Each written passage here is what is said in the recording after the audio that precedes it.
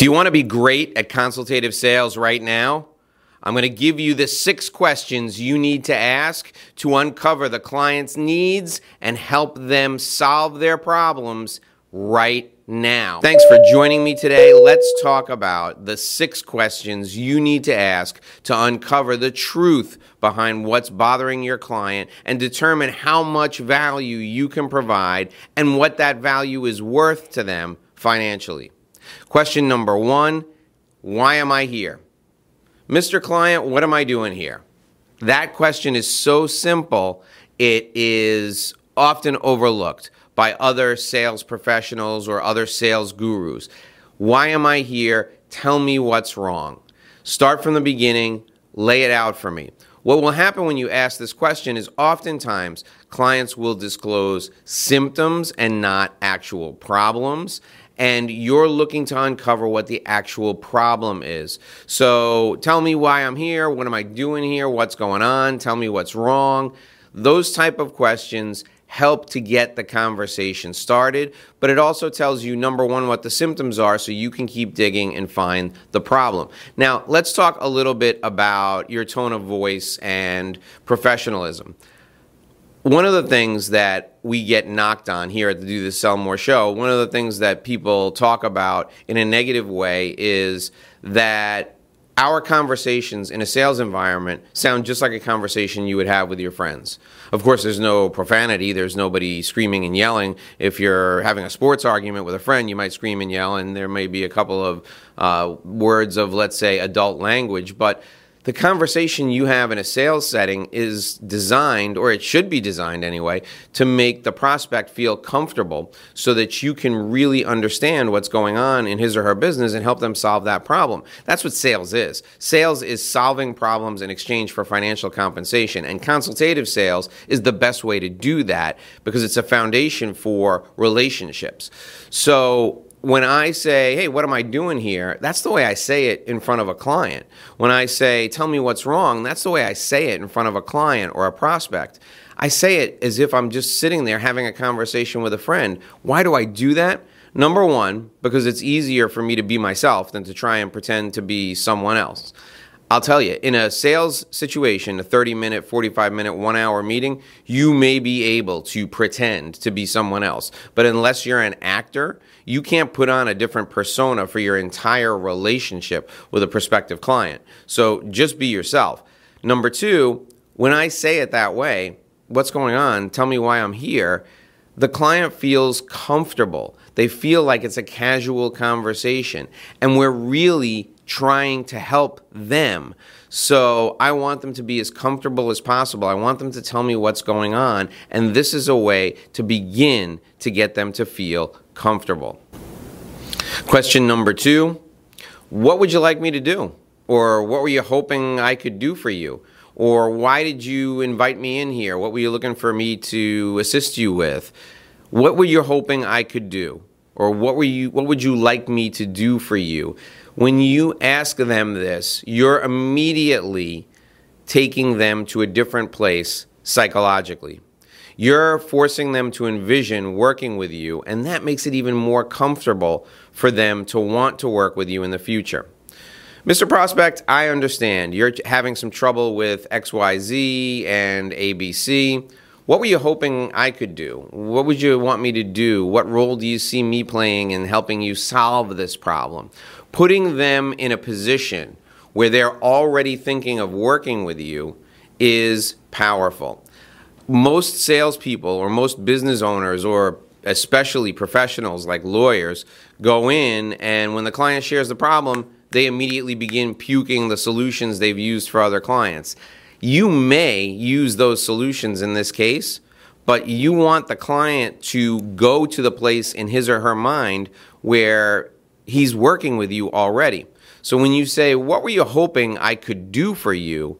They immediately go to that place and they immediately start saying, well, I heard you were the best at solving these types of problems, so I was hoping you could give me some ideas on how to fix this. I was hoping together we could work on this, this, and this. Amazing. They're already there in their mind, and that's exactly where you want them to be. Number 3 is, what resources are you prepared to use to solve this problem? They'll look at you when you say resources and they'll say, well, what do you mean? And you say, well, number one, your time. How much time are you planning to spend to solve this problem? Or your people. How many people are you planning to throw at this problem? If I help you come up with a solution, you're going to have to execute. How many people do you have to execute the solution to this problem? And then the third thing is money. Quite frankly, we're not cheap. And the reason we're not cheap is because you're losing millions of dollars. I'm going to put a stop to those losses. So that solution is going to be a fraction of what you're losing, but it's still going to be money out of your pocket that you're going to have to spend. What resources do you have available to help put toward a solution to this problem? Time, people, money. How much are you willing to invest? When you say that, you're looking for them to tell you point blank what they have budgeted to solve this problem. Now, they're going to go back and forth. They're never going to want to give you a number because they're going to think that if they give a high number that you're going to raise it even more. That is not a big deal when you ask it in this way. You say to them, look, I don't want to waste your time. I know you don't want to waste your time. If we don't have the opportunity to solve your problem, I want to know now, what kind of money do you have to throw at this $1 million issue you're facing? Because you're losing X millions of dollars. I want to put a stop to that. I just need to know what you're willing to invest in order to do that. You have to have them get to a place where they're thinking of this as an investment. And when you say the question in this way, what resources do you have in order to address this issue? And you talk about their time, you talk about their people, and you talk about financial resources all in the same discussion, you're helping them get their head around the fact that they're going to have to invest money to solve this problem. Who else do we need to include in this process? Who else besides you, Mr. Client, do we need to include in this process? The reason you ask this is because you're qualifying them to see that they're the ultimate decision maker. You want to be certain that they are the person to decide this. And if they say, well, the CEO is going to have to sign off on this, you stop the process right there and you say, I get it. Let's set up a meeting with the CEO so that we can talk to her and make sure that she's on board with what we're thinking. I don't want you to invest any more time than is necessary with someone who only can say no and can't say yes. So when you ask, who else do we need to involve in this process, that's a great opportunity for you to get yourself invited to the next level or to the decision-making level to solve this problem. Mr. Client, why now? That's question number 5. Why do you want to solve this problem now? You could have solved this problem a year ago. You could have solved it 6 months ago. Why do you want to solve it now? What you're looking for here is you're looking for urgency. You're looking to understand why it's so urgent for them to solve this problem now. That question is critical because you can use that as a lever to close the deal. Well, Mr. Client, you told me you're losing $2 million a week and you want to put a stop to that as soon as possible. I can stop you from losing $5-6 million next month, but I got to start today. So let's talk about how we can get going right now.